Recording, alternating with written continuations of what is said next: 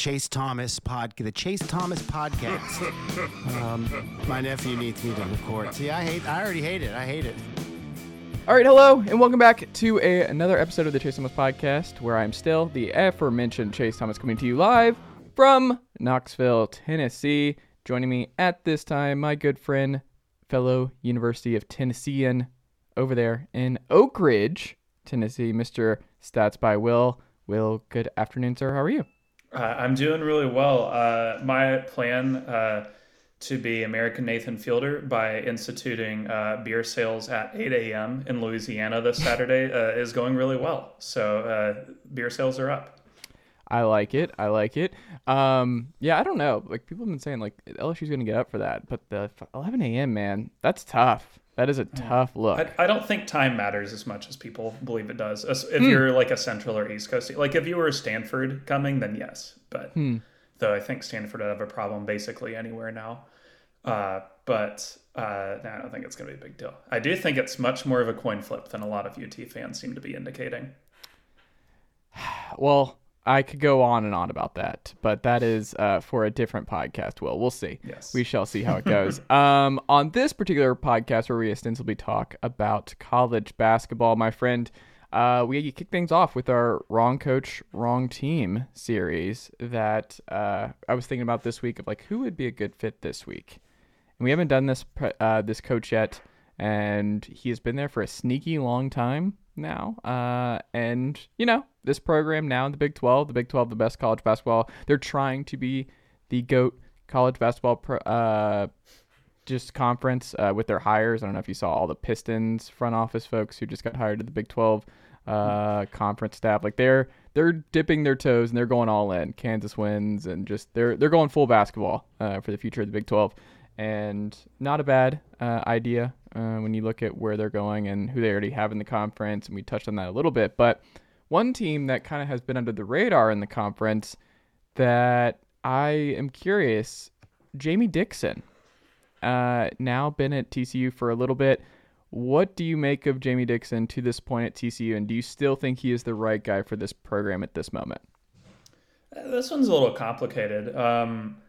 I think so. I'm going to say up front, I think he's the right coach for them because he is an alumnus, right? Mm-hmm. And don't feel like you're going to get a better alumnus for the job, as far as I know, than Jamie Dixon. That's about as good as it's possibly going to get. Mm-hmm. In terms of his actual success there, it's a little complicated. I think he's both been better than the numbers might immediately indicate, and he still has some room for improvement. So, I mean, he's unquestionably the most successful coach they've had there in decades. They have 2 tournament bids in the last 5 years. That's more than they had in the 30 years prior to him being hired. Won 20-plus games 4 times. They have a real identity, which a lot of teams don't. Mm-hmm. They're nasty on the boards, really tough on defense.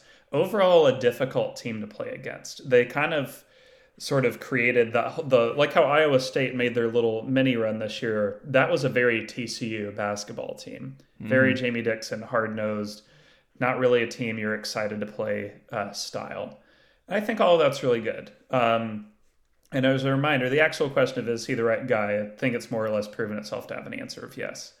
But there is the room for improvement. So since Dixon got there, Bart Torvik's got his thing on his site where you can, basically select certain years of time and see, like, how's this program performed against the rest of their conference? And, Dixon's 6 years, for example. They're the 8th best program in the Big 12, which is not, that sounds worse than it is, because every Big 12 program ranks 53rd or better, which is insane. That's like all 10 teams on average being no worse than bubble teams, which is, that's unreal consistency. It's a brutal conference to try and win in, unless you're Kansas. That being said, they've had real success, and they've not really capitalized on it at all in recruiting. And I know, TCU, not really a traditional basketball recruiting hotbed or anything, but the last 2 recruiting classes, 8th, 10th, and 9th in the Big 12. If it was a uniquely tough place to recruit to, I might have some sympathy. But one, seeing their success on the football side doesn't make me, feel quite as much on that. And then 2, Iowa State has 3 blue chip recruits committed for this next class. Kansas State has multiple 4 stars. West Virginia not exactly a place the average recruit is like jumping to move to necessarily, regularly out recruits TCU. But that all being said, it's aside from like Chris Beard, I would have a hard time naming a coach out there who's worked the transfer portal as well as he has. Like last year's team was almost entirely transfers, and it was the best team he'd had to that point. I do think that given the seniority of their roster, so unless I'm mistaken, and I'm sure like a TCU fan will come and correct this, all of the top 6 or top 7 projected minutes getters are either redshirt juniors or seniors. Like this is an old team. And that's generally a good thing in college basketball, but there's like a point of diminishing returns to that, I think. And it kind of feels like it has to be now or never for them to both be a legitimate top 20 team and B, finally breach the Sweet 16 for the first time in literally 54 years. And it's kind of difficult because sort of legendarily Dixon is this, horrific underperformer in March. Whether I don't think there's like, I think you and I are of the opinion that there's not really a common thread between like styles that underachieve in March. Yeah. He's probably just been unlucky, but there is that. Like he needs to get over those demons soon. Well, it's interesting too. I feel like he's in a bad spot where, and everything, it's amazing how important timing is in sports, and timing is everything. And guess what? The timing for Jamie Dixon at TCU, Houston, maybe one of the 5 best programs. They're coming into the Big 12. Kelvin Sampson's got that thing humming at an unreal level. Texas Tech, you love what they're doing. Even post Chris Beard, they're a top 25 program. You look at Texas, they've spent a lot of money. Chris Beard's got that program moving in the right direction. You go up and down the list, you talk about Kansas, but I'm just about in the state itself. It's just Baylor. I mean, Baylor is one of the 3 best. Like, you just look around the state, and if you're Jamie Dixon, you're like, I mean, what do you want me to do? This is like the best time in college. You could make the case this is the best Texas college basketball has ever been across the state. Like, this is just an unbelievable time to be a Texas college basketball fan, and that's everywhere. So I think TCU is kind of like, I think you have to view everything that they do, and like you said, you have to clean up in the portal like Jamie Dixon has to keep up with just what's going on around you, and just the investment I don't think is the same at a lot of these premier schools around the state of Texas as it is at TCU, which is a still small private school, and there are limitations. Yeah, like, would you like to be Baylor if you're TCU? Would you like to get to that point? It's like, if Baylor can do it, we can do it. It's like, it took time, and Baylor, I mean, it's easier said than done to do what Scott Drew has done at Baylor, but I mean, they're at the top of their game. Been one of the 2 best college basketball teams the last 2 years, and I don't see that changing anytime soon. I think Baylor is in really good shape for the foreseeable future. So I think TCU's roadmap to serious contention in the Big 12 is just extremely arduous and extremely complicated. And when you look at it, I mean, 6 years, he's never had a winning record in conference play. That isn't great if you're a TCU fan, but you're also, I don't know. If I'm a Horned Frog, I'm just A, grateful, great mascot, great colors, but B, we just have to get lucky. I think this is a program where they just need the right transfer mix one particular year, and they can break through it because Jamie Dixon is still an elite coach in this conference, I think. Yeah, I would agree. And, I mean, the part of the problem for him is that, like, even we're talking about Texas, but literally within his own metropolitan area, you have North Texas. True. Grant McCasland, like one of the best coaches in America. Like with that looming over your shoulder, and one they should, it's kind of like how Tennessee never plays Belmont. TCU should never once schedule North Texas. Don't do it. It's only bad can happen. I don't think so. No, no. You're not selling me on this. As someone who pushes regional matchups, you need to do it. From their perspective, they should not. But for our perspective, absolutely, they should. It's the Dale Ravel tweet. I feel bad for our country, but this is tremendous content. I feel bad for TCU, but this is tremendous content. Next up, ESPN's final top 25 preseason rankings came out. Who jumped out to you, Will Warren? So people really seem to be all in on North Carolina as number 1. I have a feeling, and we're going to see if this gets borne out or not, of course, that they're going to open as AP number 1. I think it's judging based on what I've seen, it's going to be between them and Houston. Mm-hmm. And I think people are going to opt with the, quote, safer choice of the, more prestigious program. Like I'm thinking of like the average basketball writer. Mm-hmm. And it's not like a totally indefensible thing. Like I would put North Carolina in my top 4. And I think my top 4 in this rough order would be Gonzaga, Baylor, Houston, UNC. And I think you have a real case for any of those 4 to be number 1. I don't think it's like nothing super offensive there. The things that I'm kind of curious about that I'm keeping tabs on as a metrics guy, one, I think, we've talked about Creighton a lot this offseason. Mm-hmm. Pretty much every like writer type, like ESPN, the Almanac that Jeff Goodman and the 3-Man Weave guys put together, Rothstein, etc., all have Creighton like kind of like 6 to 10 range, right? Mm-hmm. We're still waiting on KenPom to come out, but there are 2 metric systems that have dropped their preseason ratings. Mm-hmm. Bart Torvik has Creighton 23rd, and Eric Haslam has them 32nd. That's going to be a really interesting thing to watch throughout the year of like who's more right. And my guess is like, as usual, the truth is somewhere in the middle. Like I wouldn't put Creighton in my top 10, but I think they're at least a top 20 team. So I want to see how that bears out. And they're your number 1 Big East team, aren't they? Or is it Villanova? Villanova, I think. I mean, on paper, Villanova is the better team, but I don't know how the coaching transfer is going to go. Creighton's probably the superior pick, like on paper. But the 2 that jump out to me of like, I don't understand why this team is where they're at, is a team in the poll, Oregon. We did this exact same thing last year, where Oregon was very unimpressive for most of that season. It was a COVID year, so that being granted. And people put them 12th for no reason. And look what happened. Oregon sucked. I'm looking at Oregon's roster right now. Torvik has them 37th, Haslam 44th. Hoop Explorer had them like in the 30s. And I think that's kind of more fair, like, 33rd, 34th, somewhere in there, than ESPN having them 19th. Because like to me, 19th means you're going to be performing like we think Illinois will or Indiana. Like, and I just don't see it. I don't think that roster is that good. A team that I do think, though, is kind of getting underrated somehow is San Diego State. And we've been on this train all offseason. I think they're a legitimate top 15 team. ESPN has them 21st, which is not like a dramatic underrating. But, I mean, like if they're like a legit top 15 team, as I think they will be, that's like, it's kind of like throwing it back to 2019, the COVID season that got interrupted, where they were that top 10 team the entire way, undefeated for a really long time. I think we're going to see something really special from them this year. We shall see. We shall see. Changes to March Madness, potentially. Well, what have we always said? Is that March Madness needs to be worked on. We need to continue making it more complicated. It needs to be messed with a little bit more. That's what I've always said. The thing we really want, we want more gambling ads on TV. Yes. During every single commercial break. Especially ones with the Mannings for some reason. Despite that, I am locked in that Peyton has never once downloaded one of those. Ooh. Archie, yes. So we need that, and we need March Madness for some ungodly reason to have like 128 teams.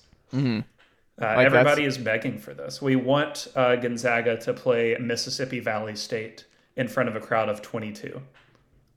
Oh man, I really hope. I think we're going to see changes no matter what. I think part of the future of college football realignment, I think it's naive to believe that March Madness is going to stay as currently constructed if a lot of these conferences have to evolve a little bit and have to realign. I don't think it's just going to be the status quo. I just don't think that's going to be how it goes. But I do think there will be enough of a pushback that it won't. It's just too much of a moneymaker. Like you just look at the ratings and you look at how much money the sport brings in from that time, that I think they're going to want to be extremely careful with what they do. But I do think there will be differences. I mean, I wouldn't be surprised if there's more. I could see a scenario where you make it harder for the smaller schools to get in, maybe removing the automatic qualifiers from all these different conferences. That wouldn't surprise me, to get more of the super Power 3, Power 4 conference teams in the Big Dance. Like, I could see something like that be a gradual shift. But the idea of like just locking it out and only doing the traditional big conferences only, that was thrown out when realignment was really at the forefront a couple months ago. I don't think that will be a thing. But we'll see, because the rosters will continue to get more and more lopsided with NIL and everything else. That if there's one thing we've learned from March, is that lopsided rosters never lose. They never lose against smaller teams. That's never a thing. Yeah, they so never why do lose as a 15 seed with a supposed national player of the year or anything. No, never happens. So my opinion here is the same as it's always been, which is that expansion is bad and should not happen. Strangely, though, the last time this happened, I do kind of feel like we've arrived on a really good model now, where it's like, really, this should be 64, right? We shouldn't have like play-in crap or whatever. But for what it is, the first 4 is really entertaining and has been the entire time it's been on.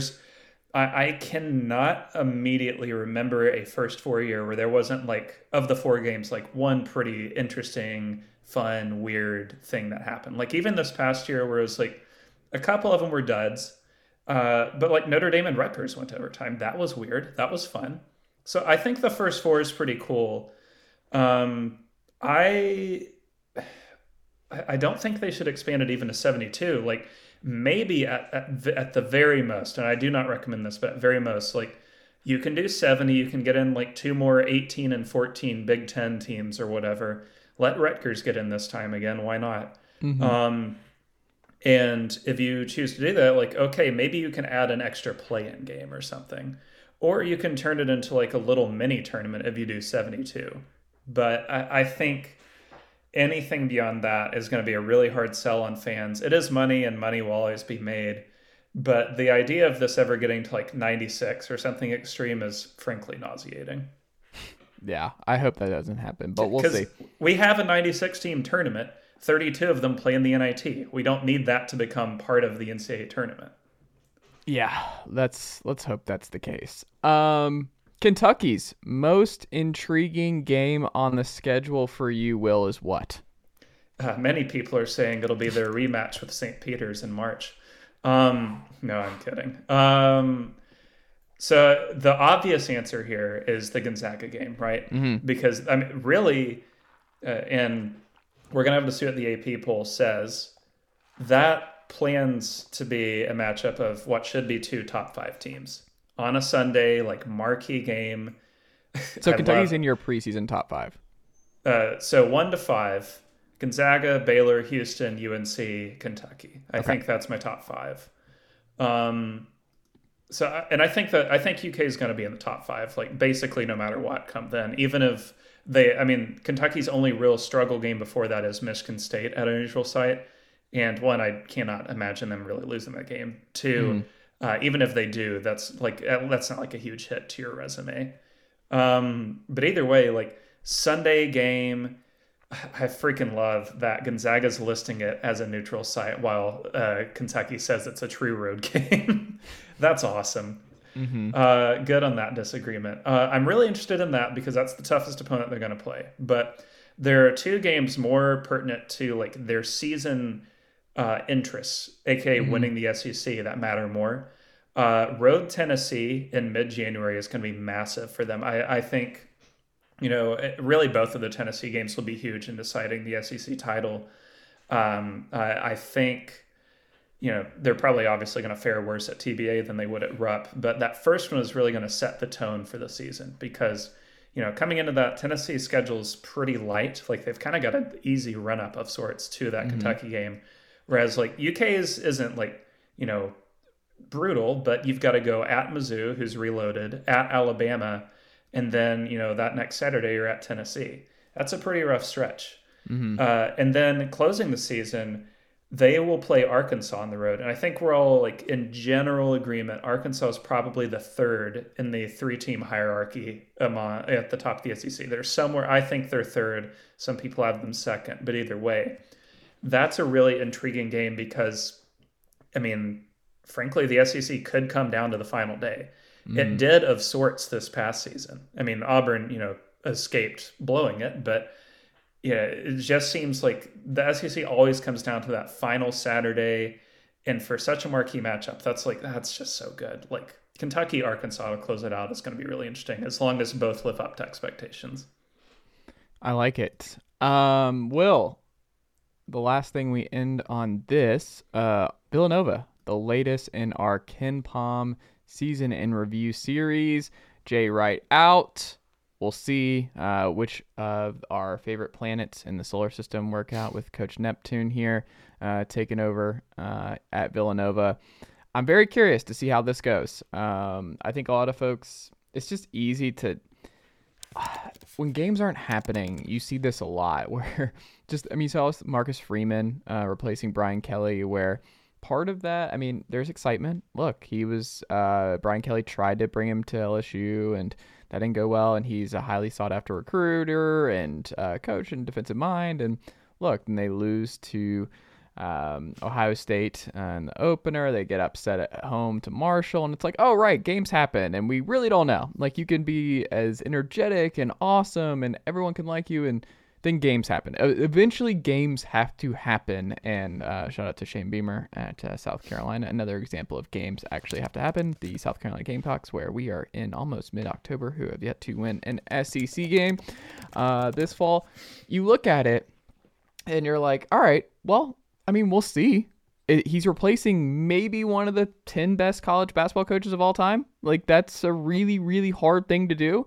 Maybe he can keep this thing humming, but we don't know. Villanova's hard to forecast because you are walking in. This is one of the biggest jobs to fill what Jay Wright was doing. And he did an unbelievable job getting guys to the pros, unbelievable offensive strategy. It worked. He was kind of ahead of his time in a lot of ways. Like, we'll just see. Like, I think it could go either way, which is a way of couching it. But I'm like, look, man, I don't know. Jay Wright's one of the best, and my instinct is like, he won't be as good because most aren't. But you also can go the Hubert Davis route where you're like, man, it's going to be really, really hard to follow Roy Williams. Then he does what he does, and it's like, we have no idea. John Schneider, like, we'll see at Duke. He's literally following Coach K. Expectations are going to be insane, and it's a lot to live up. It's a lot of stress, and we'll see. I throw that out a lot, but I'm like, I don't know. People get so caught up in the off-season press conferences and the excitement and all this, that, and the other, and it's like, all right, maybe. We've seen it go the other way too. Which way are you leaning for Villanova and where they're going into next season and going forward? I feel all right about them. The interesting thing with Neptune is, it's going to be the real sell on him will be like these first few games they play. So I don't know how many people have checked, but they've got like quite the tricky start to the season. So first 5, 2 of these are obvious toss-offs. LaSalle and Delaware State, who cares? Mm-hmm. But in those 5, there's 3 games away from home. Road Temple, never an easy place to win. Road Michigan State, which is a real bold schedule choice. And Iowa State at a neutral site. If he gets out of those at 2-1, I think that's a win. That's like a huge success. If you can escape, and they're going to be favored in all 3, but if you can escape that at 2-1, you're going to be okay, I think. I feel that, he's lucky that he's walking into a situation where there's a good talent baseline. I think unquestionably they have one of, I would say, the 15 most talented rosters in college basketball this year. And that sets your floor at, if things go south within a realistic level of south, you're still one of the top 30 or so teams out there. You're going to make the tournament. You're going to be fine. And if you kind of go south a little bit, people will say, oh, it's his first year. It's his second year ever as a head coach. Don't freak out. But they're set up pretty well. I think they're going to be really good offensively again. It's going to be the exact same system. So I don't have a ton of reason to expect much of a lapse offensively. But I do think that given their personnel, I'm going to be interested to see what they do defensively. Neptune, he had a really good year at Fordham. I know 16 and 16 doesn't pop on the paper. It was his defense that really worked best, but they just didn't have athletes to score. Terrible shooting all around for them. But I think with a better system, better group of players, and a year under his belt of experience, I think he's going to be fine. And like you said, I don't expect him to be as successful as Jay Wright. The real baseline here is just like keep it going and then add your own stuff. You don't want to be like a copy of a copy of a copy. You want to be like Jay Wright, but like, or well, yeah, I don't think you can be Jay Wright, but what I'm getting at is you want to be yourself, but encourage like those same traditions to keep carrying on, keep the best of what was going on, and to continue to build for the future. I think they're going to be all right, honestly. But we'll have to see. Like, I mean, that's the fun of this. You really don't know until you know. Never trust someone who's like home run hire. He's going to be great. Like, that's literally every single hire. Yes. From the journalists on Twitter is just like greatest hire of all time. Players love him. People behind the scenes are all in. Like, just they were lucky to get him. You just hear that all across the board, and it's like games happen, and it's like, what happens if they're 8-8 through 16 games, and you're like, yeah, exactly. People are just like, well, I don't know, man. Give him time. It's like, okay, we're giving him and then time. You're like, all right, how much time? It's just people like who they like, and it's a narrative thing. It's a big thing. Is there a game? I will say, I do find it really interesting before we leave here. Yeah. They don't have anybody committed for 2023. Like, not a single player is committed at the moment. So, not that everybody has to do the John Shire thing of immediately coming in and having the best class in college basketball.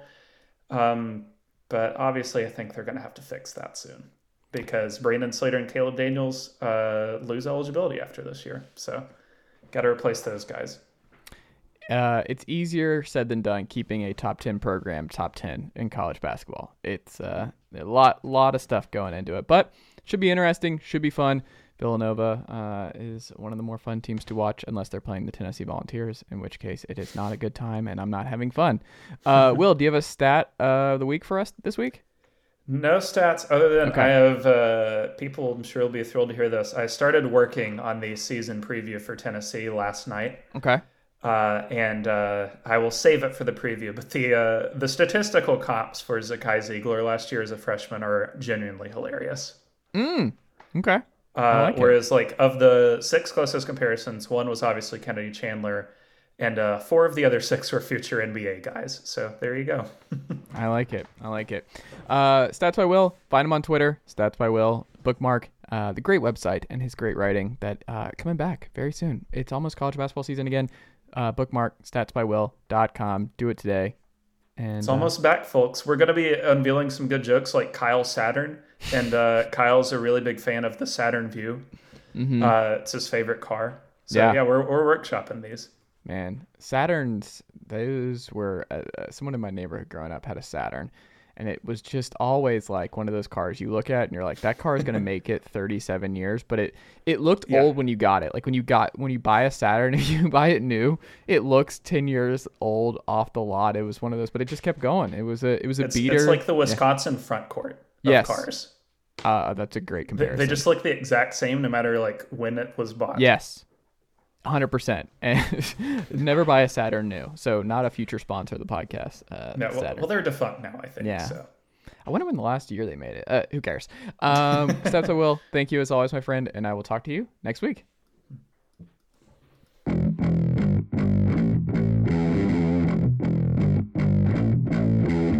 All right, we're back. Go Big Orange Friday on a Thursday with Rocky Top Insiders Ryan Schumpert before he hits the road, the private jet to Baton Rouge, Louisiana. What is your favorite dish on the private jet, Ryan Schumpert? They have this great, chicken that's kind of wrapped in bacon. It has some like gravy over top, brown gravy. Really good, really high level stuff. Mashed potatoes with it, kind of like a Hardy Boys style of life. Where you're just always eating amazing. That's kind of what a private jet life's like. A Hardy Boys style play. Yeah, and you're also a big Dr. Pepper guy. Do they have it on deck? Do they know you're coming? So they get the 12-pack of Dr. Pepper ready to go? The 24-pack. Don't. They gotta have me covered for way down and back. So yeah. What's the most amount of Dr. Peppers you've actually drank in one day? What would you guess? If we're gonna go by like a 12-ounce Dr. Pepper, so when I go to a gas station to get like a 2 ounce, and it counts, we'll say 3. Mm-hmm. I would guess I've been in the 10 range before. The which one? The 8 to 10 range. Oh, no kidney stones for you though. No kidney stones for me. And that's not normal. Again, that's like worst case scenario. Like I make a day trip to go cover a game. So waking up early, don't drink coffee, so got to get some caffeine. And then at the game, probably having a couple, and then drive back. A late night drive back, probably wouldn't have the early morning drive, but a late night drive back, I've done a couple of those. Leave at 11 o'clock, drive 4 hours back, where I just got to be pounding them to stay energized. But not a coffee guy, never had an energy drink. That's Dr. Pepper's kind of my source of caffeine. Did you try coffee at least? Oh, yeah. I've tried coffee. Horrible drink. Just terrible. What a take. This is a horrible Miserable take. I know I'm in the minority on it. Yeah. I've tried it because I know not that coffee is the healthiest thing in the world either, but I'm like, yeah, this is so unhealthy how much Dr. Pepper I'm drinking. Big soda got to you. Coffee, what happened, Ryan? Big soda, they got to you, and there's no turning back. They threatened me with a world where I had to just watch the fans milk commercials over and over and over again if I don't drink Dr. Pepper. That's what happened. If you had to do a Dr. Pepper ad read, how would you do it? In what sense? Like if in this podcast, and they were like, "Hey, Dr. Pepper, we heard about Ryan Schumpert's Dr. Pepper love. 30 seconds on if he could do his. And I'm experience. coming up with it. Yeah, could you come up with a good read? All right, ready to go. Yeah. Let's do it, Ryan. Dr. Pepper, new sponsor, Chase Thomas Podcast. Welcome them in. A great beverage, highest level soft drink there is. 23 flavors. 23 flavors of Dr. Pepper. You got the Dr. Pepper, Diet Dr. Pepper, by far the best diet drink of any soft drink, by far. Not even close. Dr. Pepper Cherry, Dr. Pepper Vanilla. It's high level stuff. The 23 flavors they combined in your mouth, and wow, what a burst. What a burst of flavor. Dr. Pepper. Shout out, newest sponsor, Chase Thomas Podcast. That was pretty good. That was good. It felt right real. Off the cuff. Yeah. I mean, there are few people that can endorse Dr. Pepper with as much true and genuine intention as I can. There's no doubt about that. How do I transition to Warren Burrell from here? I can do a good Dr. Pepper ad read. I can't. I don't have it in me to do that level of transitioning though. Well, I'll do it. I'll see what I can do. Warren Burrell, he is out for the season, Ryan. That was revealed earlier this week. So no Warren Burrell. Insert D. Williams, who is apparently going to play a significant role. I saw from Bib McKee today that Heupel said that D. Williams is going to play a big role on Saturday, who we have literally not seen yet. So that's interesting. But what do you make of Burrell's now season-long absence, and where does that put the Tennessee secondary with D. Williams entering the fold? Do you see movement around the secondary where certain guys who were going to be at the star or certain guys who are at safety, you mix and match? Like, how do you think Willie Martinez goes forward without Warren Burrell? And he knows Warren Burrell is gone for the year. I think it's pretty dependent on what D. Williams gives Tennessee. If D. Williams can step up and be a guy that shoulders maybe 50% of the snaps with Christian Charles and plays pretty well, or pretty well might not even be the right word because I'm not sure any of Tennessee's corners besides Kamal Haddon will play pretty well this season, but play at a similar level to what you already have, then while Burrell's loss is certainly just that, a loss, I don't think it's crippling or overwhelming, and I don't think you would see a lot of changes with guys moving around in the back end of the defense. Now, if D. Williams were to be banged up again, or he struggles to come in and really produce anything for Tennessee, they can't trust him to play, and ends up being in that same boat as a Brandon Turnage, then I think maybe you do look at some potential guys moving around. Probably would have to be someone at the star spot out the corner. I think would be the most logical. Probably, I think Wesley Walker's probably more of a safety, so I wouldn't think it would be him. I would think maybe he would slide in to that starting spot. So I think it's going to be interesting to see. I think in the short term, probably not a whole lot of movement and a whole lot of changes, but I think it's pretty dependent on what D. Williams can give Tennessee. Do you think we see a lot of Rucker and Brandon Turnage on Saturday? No, not unless they're forced to. I mean, those two guys got in briefly in the Florida game, and Brandon Turnage was in for a play, and they immediately hit a 30-yard pass over so him. It's funny you say that, because Turnage, that was on my side of the field for the game, right? And there was a Florida fan next to me. My wife was up getting some Petros, so he was standing next to me, and I'm dying silently with my broken foot. Like as you mentioned, gritty effort. We haven't talked since then because you weren't on the pod last week. So let me tell you, miserable, Ryan. Like I was screaming internally in pain with just how much I was having to walk around and move. And I mean, I got dropped off at the communications building, and I was still dying by the end of it, and just asking everyone to drive me to my car, like just asking cops, staff, like, hey, just let me jump on the back. If you're, one guy was like, oh, it's illegal for you to ride, and I'm like, that's definitely not a thing. One of the groundskeeper cars, you know what I'm talking about, like they just can't. And I'm like, you can, that's not a thing, illegal, like someone's gonna stop the guy with the broken foot. Wow, what are you doing? Get this man out of here, you're going to jail, sir. But no, so Turnage went in, and I saw Turnage go in on my side, and I turned to the Florida fan, and I was like, I guarantee you they're going at Turnage right now. Like, I guarantee you they're going to Turnage. And first play, like you said, 30-yard big play, and I was like, that's it. Turnage is gone. And he was like, oh my God. And I was like, yeah, Richardson literally just saw Turnage come on the field, and Napier, I'm sure, because it's on the Florida side, that he comes over, and they're like, no. We're calling it. It's going to the side. I don't remember if it was Pearsall or who they hit on that one, but they immediately targeted, which is crazy because like Turnage is actually like the highest recruit rated player in the secondary, right? Like I think of the starting corners, he was like, what, 95 on 247? He was a 4-star kid. But just, oh my God, not good.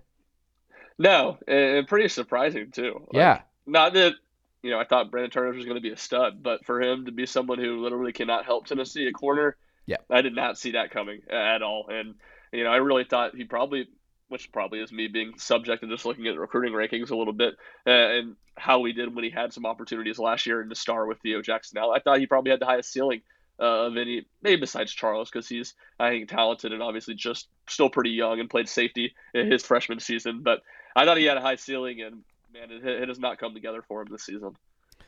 Yeah, and a lot of folks are like, oh, Tennessee is going to live and die by the secondary. Oh, this is good. It's like, well, Tennessee could win 10 games with a bad secondary. You can win multiple games. Like, I don't know if you watched the Wake Forest Demon Deacons last year, but it was not exactly just a bunch of elite DBs back there. But when you have a Sam Hartman and you have the offensive firepower that you like in this kind of sport, that just wins a lot of games. Like, you're just going to win more often than not when you're literally number one right now in passing offense. Tennessee is number one in the country right now in passing offense. And Hooker, the best QBR through 4 weeks. Like, that's going to win you most games. And I think we talked about it where Tennessee was the only team in college football last year in the Power 5 to have a top 10 scoring offense and not win 10 games of everyone in the list. And if they're there again, I'm there. And what did I say before the season, Ryan? Is either Tennessee makes a big jump and they're at 10, or they take a big step back because everyone adjusted and Heupel doesn't have an answer to the adjustments at 6-6. We're going towards the former. So I don't know. I'm very excited about this matchup because I think a lot of Tennessee fans are nervous going to Death Valley on Saturday. 11 a.m. kick, which a lot of folks seem to feel is in Tennessee's favor. I tend to share that sentiment. I don't know if that will ultimately sway which way this game goes, it not being a night game in Death Valley, but I do think at the very least it helps. But it's interesting, like the history of Tennessee on the road, especially against SEC West foes, is not good the last 20 years. Like, you go through the list, SportsCenter had a crazy stat of like, I'd have to pull it up, but so basically Tennessee has not been good on the road against ranked teams for a very long time. That has just not been Tennessee football since basically the early 2000s, late 90s. Like, it's just been a mess on the road against high-profile SEC competition. That being said, I look at the matchup and I don't see LSU being a good matchup for Tennessee, where LSU, they run the ball really well. Tennessee, the one thing they're pretty good at to this point in the season, I think they're like 32nd per CFB stats in run defense. And watching week over week, Richardson shredded Tennessee through the air. It wasn't on the ground. Tennessee held their own on that front, and they really have. In the Pitt game, outside of the big run by Pitt's running back, I mean, what? You take away that 75-yard run, you're looking at a completely different running stat and running line in that one. Tennessee is good at stopping the run, and Jaden Daniels has not been efficient through the air to this point. I don't think this is a good matchup for them. I think Tennessee should actually win comfortably, and if this is a home game for Tennessee, I think they'd be favored by more than the Florida game. Do you share that sentiment? I do. I think there's just a lot of factors in this game that works well for Tennessee, and you hit on really the more on the field stuff on Saturday. We'll see, but obviously the 11 a.m. kickoff. Tennessee is coming off a bye week, where LSU is coming off of a really emotional and physical win at Auburn, and a game that Jaden Daniels, for the second straight week, leaves the game with an injury, and a different injury than the one before. And he's going to play, and we know that, and he'll probably will be able to run the ball some, but I imagine he will be limited in what he can do with his legs. So I think there's just a lot of factors that come in this game and help Tennessee. I think it was really good for Tennessee that LSU did win against Auburn, because you're not going to have a desperate team that they're going to face Saturday in Tiger Stadium. So I think you're right, and I think you hit the nail on the head. I think the biggest matchup to watch is LSU's passing attack versus Tennessee's pass defense, because it is a very movable object meets a very easily stopped force, and something's got to give. And I mean, LSU has really circled the wagons this week, I would say, with that. I mean, Brian Kelly has talked about in his press conference at length about how Jaden Daniels has to trust his receivers and has to give them an opportunity to make plays. And Jaden Daniels called a closed door players only meeting between him, his receivers, and tight ends, rest of the pass catchers, to figure out the passing attack. And certainly, from LSU side of things, there's probably not a better game for them to figure it out than against Tennessee. And because just what you said, you saw what Anthony Richardson, who had a lot of similar struggles, do against Tennessee 2 weeks ago. I think Tennessee's going to be better in the pass defense than they were against Florida in that Florida game. And I think you're right. LSU's rushing attack, I think Tennessee's going to be able to at least limit it where they don't get killed on the ground. And LSU's pass protection hasn't been very good either. I think this is a game that Tennessee can get some pressure with four guys. And I think if they do that, that's just going to make life all the more difficult for Jaden Daniels. And I think it really is a matchup Tennessee that sets up well for Tennessee. And I think I'm going to have Tennessee winning this game by about 2 touchdowns.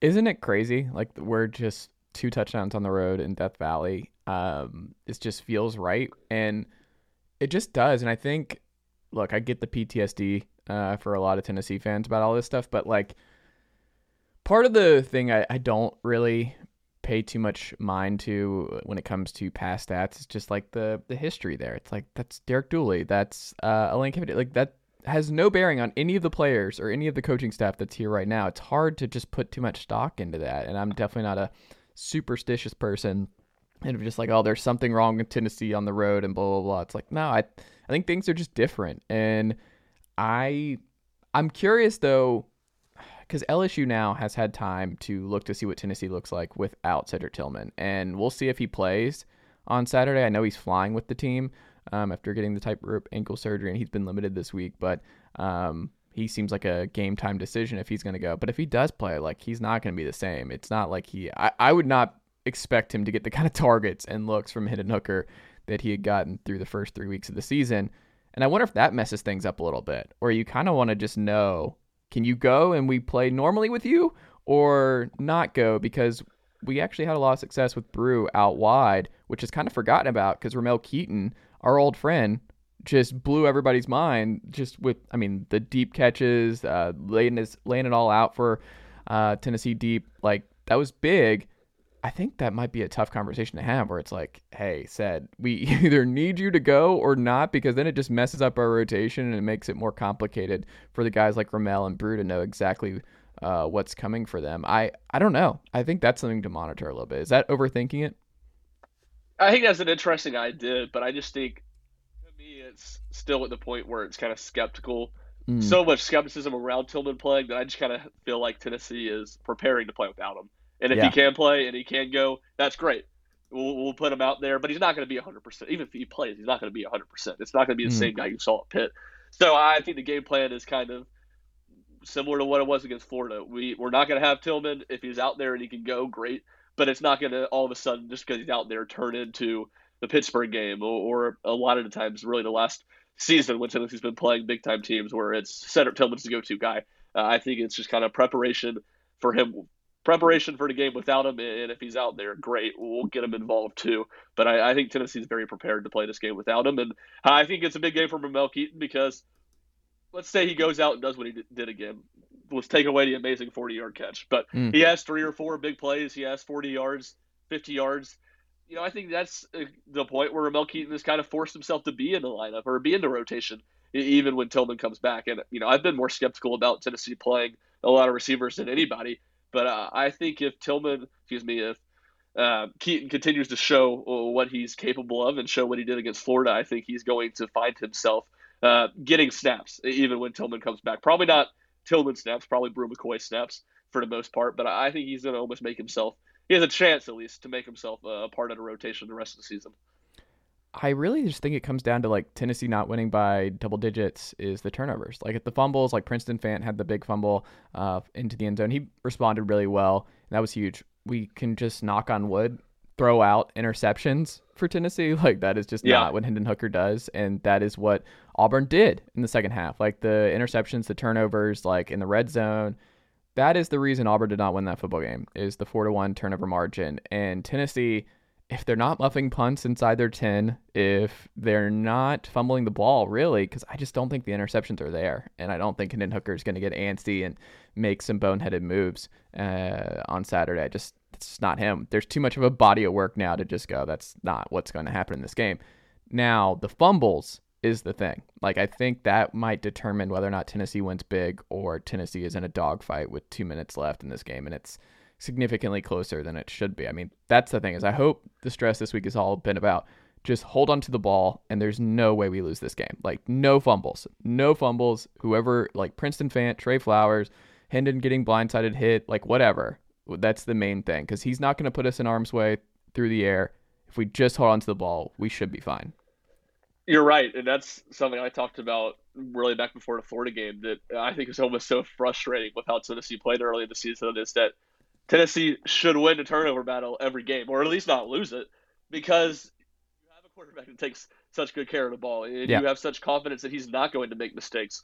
And you even look at the interceptions he's thrown, obviously to Pitt, one last year, his first game in, and then the Alabama and Georgia one, where kind of Tennessee was down late and he was pressing. It was a situation that Tennessee, I don't expect him to be in on Saturday. So you're absolutely right. And I think it's very much about not making dumb special teams mistakes. And I'll say I still think Tennessee is not, or Paxton Brooks is not as quick as he needs to be on some of these punts. There's still been a couple, not as super close calls, even like there was in the Pitt game before they blocked that one. There was the one they were real close. But I still think that's an area to watch. And certainly with Tennessee, does D. Williams, with him being back, does he get a look at punt returner? Because he was one of the guys that was mentioned in fall camp as one of their main candidates to return punts. So I think that's a huge emphasis. And kind of on the flip side, Jaden Daniels hasn't thrown an interception this year. And I talked about all the discussions of them wanting to be more aggressive in the passing game and take more chances. Does he take a poor chance? Does he because he was turnover prone at Arizona State. It wasn't like he came in with the reputation that Hooker has had this past year, where he threw 3 interceptions last season. He threw a lot of interceptions last season. And I do think on the flip side, where LSU may hit some big plays in the passing game that they haven't, I think if Tennessee can find a way to get pressure and Daniels being a little more aggressive, I think they can get a couple takeaways that LSU really hasn't been prone to give up so far this season. Do you feel like Tennessee fans are okay with the loss here? I feel like most they're okay with this one. I kind of disagree. I mean, I don't think it's going to be like what it would have been if they lost to Pitt or they had lost to Florida. I think those would have been way more of a problem. I agree, but I think there's so much excitement around what this team can be, and the fact that Tennessee is better than LSU is shown that they're better than LSU at this point in the season. People are still going to be upset. Now, I think you're right. It is probably the least they'll be upset of a lot of the toss-up games, but I think there's just right now such a feeling around the team that this could be a special season. And I think to drop a game that, especially depending on how they do it, because, if Tennessee loses, it's probably going to be because they make some of these mistakes we're talking about, just self-inflicted wounds. I think it's going to have people pretty frustrated, at least. That's fair. We'll see what ultimately happens. I'm okay with it. I think they're going to be careful with Said. I think they want Said for Alabama. I think that's the thing, is like, just get to Alabama at home, and I think there's no chance that man is not full go in Neyland next weekend. But It'll be fun. Smoky Grays. Are you in favor of the Smoky Grays? Are you a proponent, Ryan? Not really, but look, they're not wearing. They didn't wear them against Florida. I mean, I had my big rant in the offseason. How beautiful is it going to be watching the replay of that Florida game for years to come with Tennessee wearing orange uniforms? I think the fact that they're wearing them this week means they won't wear them against Alabama. So I can live with it. You got to make sacrifices. This is I wouldn't like the Smoky Grays against Alabama. That would be that's preposterous. That has to always be classic. Yes, exactly. And I think part of the reason that I don't like him in the LSU game is I just like to go back and watch, really not highlights, but the end of that 2010 game because it's so funny to watch, honestly. To Tennessee LSU game in 2010, the 13-minute on the field game. And man, those uniform combinations, they look beautiful. The LSU white with yellow pants, Tennessee orange jerseys, white pants, they look phenomenal together. So a little disappointed that we won't get that. But hey, like I said, you got to make sacrifices. And Tennessee not wearing alternate uniforms against Florida and Alabama, I can live with them wearing them on the road at LSU. Yeah, it feels like the black is coming out against Kentucky, right? That's what we'd assume. Yeah, I mean, it just has that feel because it is Halloween weekend, and you look at the SEC slate that day. Obviously, there's still stuff can happen in the next few weeks. It feels like it's going to be a night game. I think of the home games on Tennessee's schedule, it has the best chance, or the remaining games, it has the best chance to be a night game. So it might do Mizzou at home at 8 a.m. just to get it out of the way. just get it over with for today. Make it be a 7 a.m. game for the Central Time Missouri. Can Mizzou forfeit? Can we just go ahead and sim that one in? Because I don't know if we can go ahead and lock it in on October 6th, but Tennessee's winning that game by 4 touchdowns. Like, just go ahead and lock it in. There's no point for Eli Drinkwitz and his team to come to Knoxville. Well, I think the point is that Eli Drinkwitz can pay with a 4-touchdown loss for his snarky comments about Tennessee this offseason. Come on, buddy. You lost to a Jeremy Pruitt team that won 3 games, and you were gonna talk trash about it. Come on, man. You're better than that. Ooh, strong words from Ryan Schumpert. I also just think I wonder if this is the week where Tennessee fans, if they pull this off against LSU, where I think some are still holdouts, like a lot of my family who've just grown up and just went to Tennessee 40 years ago and have seen this story before, and they're like, I'm not buying all the way back in, and I'm like, there's a reason they're number 6 in college football playoff odds. There's a reason that they have the 3rd highest probability of winning the SEC as a whole. Is like the body of work now. We're a season and a half in. Like, this is sustainable. I think at some point you just have to dip your toes in and just say, hey, this offense isn't going anywhere. This is an offensive-driven sport.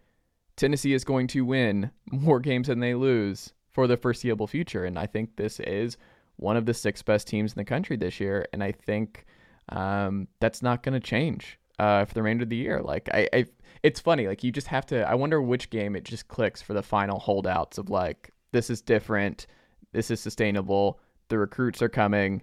Like, it's just, this is all happening, and you have to you have to get okay with this is all just part of a new era of Tennessee football. And I wonder if it's the LSU game.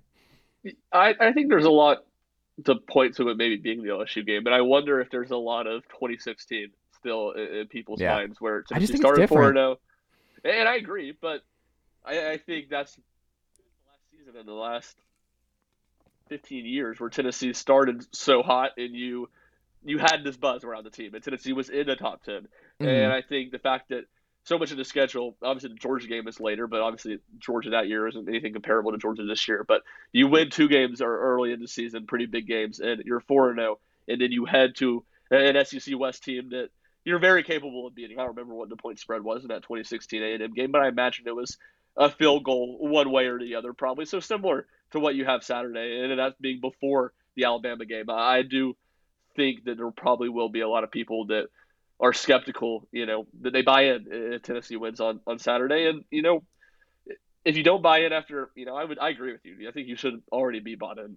But if you haven't bought in yet and you don't buy in after the LSU game, I mean, what are you waiting for? Like, maybe if you're thinking Tennessee's going to win a national championship, you're waiting to see if they can beat Alabama or Georgia. But it's like for Tennessee to go 10-2, they got their three or four hardest games out of the way if they beat LSU, which is that Kentucky game remaining. So I'm with you. I think people should be all in at this point, and if they're not, I think most everybody will be after Saturday if the Vols get the win. Vice and Lane, do you think he's a Vol? Feels like he is, right? It does feel like he is. I mean, anytime you see a commitment date announced a week after he visits one school, Yeah. that feels like a pretty positive sign. And I do think there's been some crystal balls over at 24/7 that have Lane going to Tennessee. So that seems to be the way that one's trending. But I guess we'll see in a few weeks here for sure. What do you think he is? Is he a guard or a tackle? I just look at that body size, and I'm not a guru of figuring out what people are. I haven't poured over to tape, but I just look at that body size, and I think guard. I think Tennessee would like him to be a tackle just from the topic we've discussed on here a handful of times that they struck out on 3 of their top 4 offensive They're still missing prospects. They're still missing one, and I think they're kind of really doing a lot of reevaluation of the board probably this fall when they look at senior season tape of some guys. So I could see him, if Tennessee gets him starting at tackle, but I don't know. I just look at that body in that frame, and I say that's an interior offensive lineman. Yeah, I would agree. We'll see. I think the portal is ultimately where they land on the second offensive tackle spot. I don't think unless maybe Lucas Simmons. That's the one holdout I'll say, is I would not be surprised if Florida State, because they got NC State at home this weekend, Clemson, or NC State on the road actually, and then Clemson. I mean, if you look at Florida State's schedule down the stretch here, it's rough. They got to go to Miami, I believe, and then Florida. They didn't get over that hump last year. That there's a path to 6-6 Florida State, and maybe the Vols can get back into the Lucas Simmons sweepstakes. But I would not rule that one out based on the intel there. Ryan Schumpert, what can the good folks check out from you over at Rocky Top Insider this week?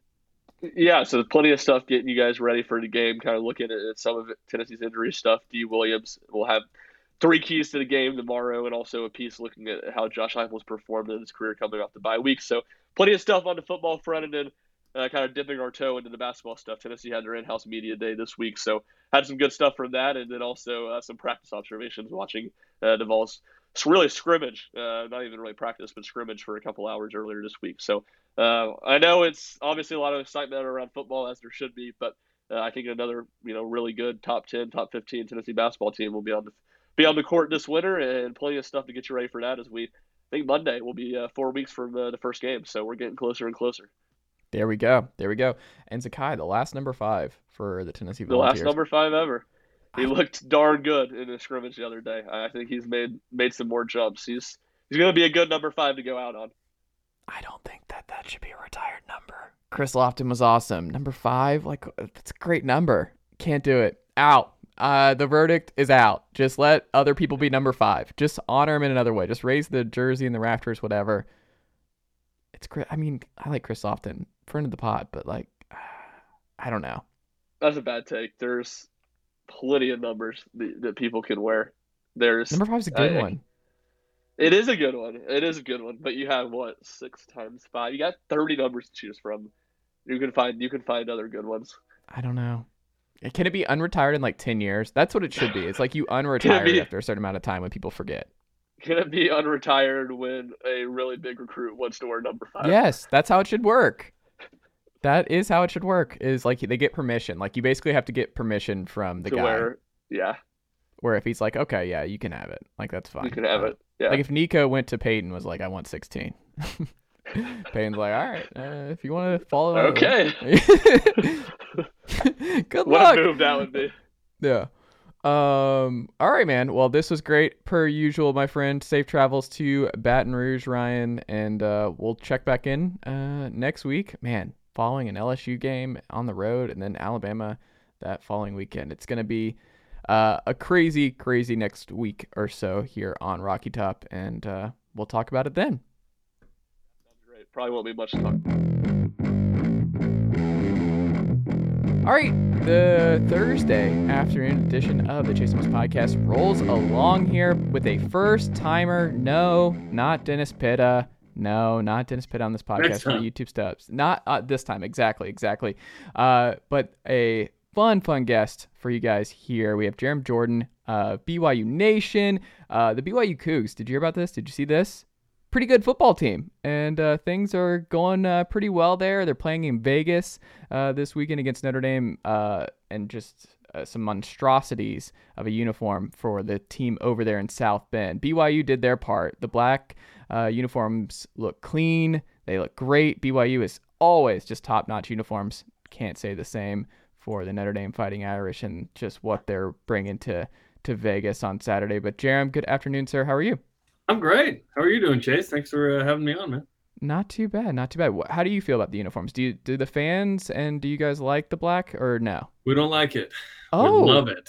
Okay. We love it. Yeah, the black and the royal is this awesome mix, Mhm. and the reveal was pretty cool as well. So Puka Nacua, one of BYU star receivers, he grew up in Vegas, and one of the kids that was on his little league teams growing up was Dana White's son.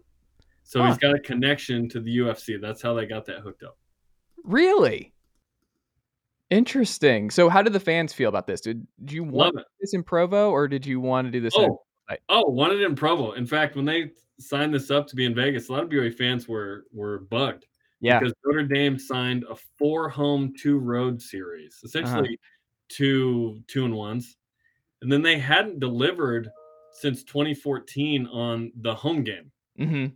And every year it was a talking point. When's Notre Dame going to come to Provo? When are they going to come to Provo? Because they came in 2004 and they lost. Yeah. So BYU fans were like, let's do this again. Let's go. BYU went there in 12 and 13, lost a really tight game in 12. 13 was a 10-point game in the fourth quarter. BYU loses that game. In 12, BYU feels like it should have won that game. That's undefeated Notre Dame that gets blown out by Alabama and so on. Yeah, so a ton of frustration. A lot of fans weren't happy that BYU sort of gave in and went to Vegas. But listen, for a long time, BYU could have just said, hey, buy it out and we're good. But BYU got more money than they would have from the buyout for having this game in Vegas. And they got a game with Notre Dame in BYU's second favorite stadium in the world. There are a ton of BYU fans in Las Vegas. There's a lot of members of the Church of Jesus Christ of Latter-day Saints that like the Cougars. Who live there. BYU's played UNLV historically there a bunch. They opened the season with Arizona last year, and BYU had 80% of the fans in that stadium. Now, 80% of the tickets went to Notre Dame for this. It's a Shamrock Series game. They are the home team. Then why are they wearing white? Just their choice. Okay. But BYU is going to load that thing up as much as possible because I don't think that the formerly 5th-ranked team in the country in Notre Dame is going to show up in the same way they are at 2-2, having lost to Marshall a couple weeks ago. So BYU is 4-1, ranked 16th. Certainly on paper looks like a tremendous team, which BYU is. But the last 2 weeks, last 3 weeks, BYU's not played great. Like at Oregon, really got handled after the Baylor win. And then the last 2 weeks against Mountain West competition where BYU expected to win big. Vegas at least was saying as much. Cougars put up 38 points, but they allow 24 and 26 points. Fan base feeling a little weird about BYU's inability to establish a consistent run game with an offensive line they thought was good. Jaron Hall's been incredible. That's been the best thing about BYU football this year. But it's interesting with Notre Dame because obviously Notre Dame's flawed and vulnerable, but it's Notre Dame, man. Like anytime you beat Notre Dame, even if they stink, that's a good win. So we'll see what BYU musters this week in this matchup. Well, we'll get more into that in a second. And it's interesting you bring up like Notre Dame's just kind of duck in Provo. You know what stinks, man? We could have done this podcast in person next year. And my Tennessee Volunteers, we ducked out of it. We got Nashville. You know what it is? Like we saw what happened at Baylor, and it's these top 10 programs. You saw what happened in Knoxville. Yes, we don't have to go back into double OT. That was a great game, crazy game. Yeah, it was. It was a crazy game, but it's one of those where there's a possibility it's Nico's opener, and you don't want a true 5-star freshman going to Provo to kick off his college football career. And they spun it as like a recruiting thing, putting it in Nashville and with Virginia. But what's interesting is the fans don't want that. So like the fans would rather lose at Provo and do a once in a lifetime potentially destination because like I would go. Like I'm there. Like gorgeous. SEC in the West isn't a thing that happens a ton. Yes. You don't need to travel. So the fact that Arkansas is coming here next week is a big deal. Yes. And those fans, I guarantee you, the Arkansas fans that you guys meet up with and see around town, they're just going to be grateful to be there because they're just like, this is awesome. We never have a reason to go to Provo and we get to go see this beautiful stadium and just experience Utah and all that good stuff that it has to offer. But like Nashville, every Tennessee fan knows it. Nashville, like every Tennessee fan's been is familiar with Nashville. Like it's a once in a lifetime thing. And I know of a lot of fans that were really upset that they booked a flight a year ahead of time that they were going to be going to Provo. And it's like, it's a bummer because I remember listening to some other Tennessee fans talk about like meeting the BYU fans who came in to Knoxville for that game and just how excited they were and just how much fun they had in Knoxville and just being able to go to a big time SEC program. And obviously they won, so they felt really great leaving the game as well. But who knows when the next time BYU fans will have a reason to go to Knoxville, Tennessee and go to the Coliseum and be there. I mean, it's just one of those things college football decision makers, they just completely overlook because the fans 1000% would have preferred the travel and go to those once in a lifetime, even if it's a loss. They want home games. Yeah. And that'll be interesting in the college football playoff. Like the quarterfinals are going to be home games. Then they're going to go neutral site after that. Yep. Which I get in the playoffs. Like it's the playoffs, whatever. But in the regular season, there's not this, and like this game in Vegas, Allegiant Stadium is unbelievable. I was at the Arizona game last year. Like that stadium's incredible. And playing Arizona was whatever. Arizona's not that good. BYU won the game. But in that stadium against Notre Dame would be spectacular. It really would be. So, and yeah, it's a bummer that Tennessee's not coming here. Someone said in the press box in 2019 that someone overheard someone from the athletic department from Tennessee saying, "No, there's no way we're playing that game." But for BYU, you think about it, it's probably a good thing because, well, I would have loved to have Tennessee here, but BYU's already going to Arkansas next year. So first year in the Big 12, you're going to play more P5s than you've ever played in a season in BYU history. The record right now, I believe, is 7, maybe 8. Which is kind of surprising because it feels like y'all's schedule has been loaded year over year. Yeah, just that many P5s as an independent, you don't need to do it. All you need, like, you're not Boise State where you're only playing like 1 or 2, but you're winning. And then you play a G5 schedule after that. But you don't want to be an actual P5 because then you're going to go 6-6. Yeah. Like, you know what I mean? So to make a splash, and last year BYU played 7, went 6-1. Like that was this anomaly. Typically BYU's won. Y'all were the Pac-12 South champions. Pac-12, 5-0. Let's go. What's up, you? So yeah, it was fun. That was fun last year. And the Pac-12 was down. That's probably why BYU goes 5-0.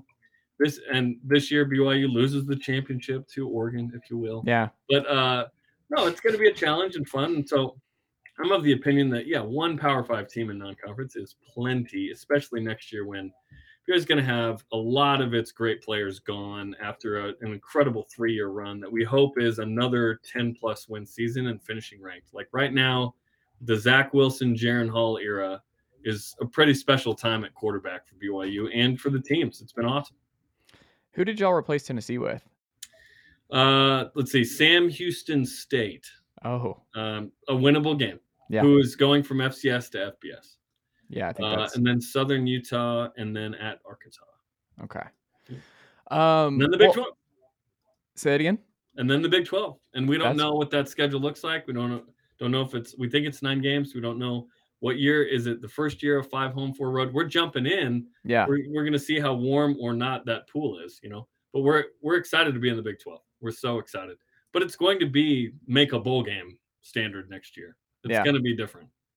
I'm wondering if Texas and Oklahoma get out before that. And if we see I don't think so. So then you might get Texas or Oklahoma on the schedule. I guarantee we will. Okay. I think the league will do that. Like, I'm not saying from sources. I'm just saying the league will hook it up. Like, also, they will punish Texas and Oklahoma and make them go to the edges, I bet, which is UCF, West Virginia, Utah. That's my sense here. Yeah. Although the new commissioner, Brett Yormark, may not have the same sort of negative association that, previously. But he still kind of works for the ADs around the conference, and I'm sure the rest of the Big 12 ADs are like, no, you can absolutely do your worst. Make them run around a little bit. Yeah. And trust me, Oklahoma and Texas, BYU is a combined 5-1 all time versus those schools. Yeah. So that would be fun. And Texas still has nightmares about one Taysom Hill, the white dude with the knee brace. Yeah. I still have nightmares about him. He ran all over the Falcons in week 1 this week. The dude just never goes away. He's so annoying. He's so awesome. He's one of the kind, man. What's the biggest difference between Jaron Hall and Zach Wilson for you? So Zach was more gunslinger-ish, more like I think they have similar arm strength. This is a good question. No one's asking this. Great question. Jaron Hall takes fewer risks. That's the biggest thing with Jaron. The dude turns it over once every 87 touches. Like, he does not turn it over. BYU has 1 giveaway this year in 5 games. That's number 1 in the country. Notre Dame, by the way, has 1 takeaway. They don't take it away. So that's going to be fun to watch. But Zach took a few more risks. Zach was still good. His giveaway number, I want to say, was in the 40s, which is incredible. You go back in BYU history, typically between 15 and 25 is that number for giveaways per touch. So or touches per giveaway. Jaron Hall doesn't turn it over. And he's extremely accurate, extremely poised, super calm, first starting black quarterback in BYU history, which is a cool note as well for him. Zach was a guy that wasn't heavily recruited, 3-star, and BYU turned him and he turned himself obviously into a number 2 pick, which is pretty crazy. So we feel like BYU's been QBU. You look back at the history of the quarterback position here, and it's pretty special. I feel like that's starting to come back. And with these 2 guys, Jaron projected as high as first round. I'd love for my Seahawks to grab him at the 12th pick at 6 and 11. I don't know. Gino is making a case that he's the guy for a little bit. You're not competing for a Super Bowl, Gino. But yeah, you want to make the playoffs, Gino. Just it's all good. But that's the biggest difference. The sort of risk reward there. Zach, a little more of a run threat. Although Jaron's a great run threat, he just has decided he's going to be mostly a thrower because he broke his ribs in game 1 running too much last year. He played through it. We didn't know this till after the year. But that dude's a tough customer, man. He is, and he is cool under pressure. Personality-wise, what's the biggest difference between them? Jaron's more like business. Zach would have a little more fun. Obviously, a lot of that in the offseason in the news. But both are extremely good at quarterbacking, the profession of quarterbacking. When I would talk to Zach last year, and we did multiple film reviews of stuff after games, I learned a ton. And what he's seeing and what he's thinking, Jaron, extremely cerebral as well. It's been awesome. And Zach got the starting job midway through his freshman year, and left after his junior year. Jaron has waited his time. As a sophomore, he got a couple of starts, had multiple concussions. He was out, sat out the next year with a hip injury while Zach did his thing in 2020. And now it's been Jaron's deal the last 2 years, and no quarterback in BYU history. You think of all the great ones: Young, Mann, Nielsen, Mark Wilson, Ty Detmer, all these guys. Steve Young, of course. Steve Young, come on now. All of them didn't play that kind of schedules that Jaron Hall's had to play, and nobody's won more Power 5 games than Jaron Hall. This is the modern BYU quarterback at its finest. It's been pretty cool to watch his development, and then we'll see where it goes the rest of the year because this dude's going to be an NFL draft pick. It just depends where. Who's next at quarterback? That's a good question. So Jacob Conover is a guy that turned down an offer from Alabama. Stud out of Arizona, played at a very good high school at Chandler that won multiple state titles. He started sophomore through senior year.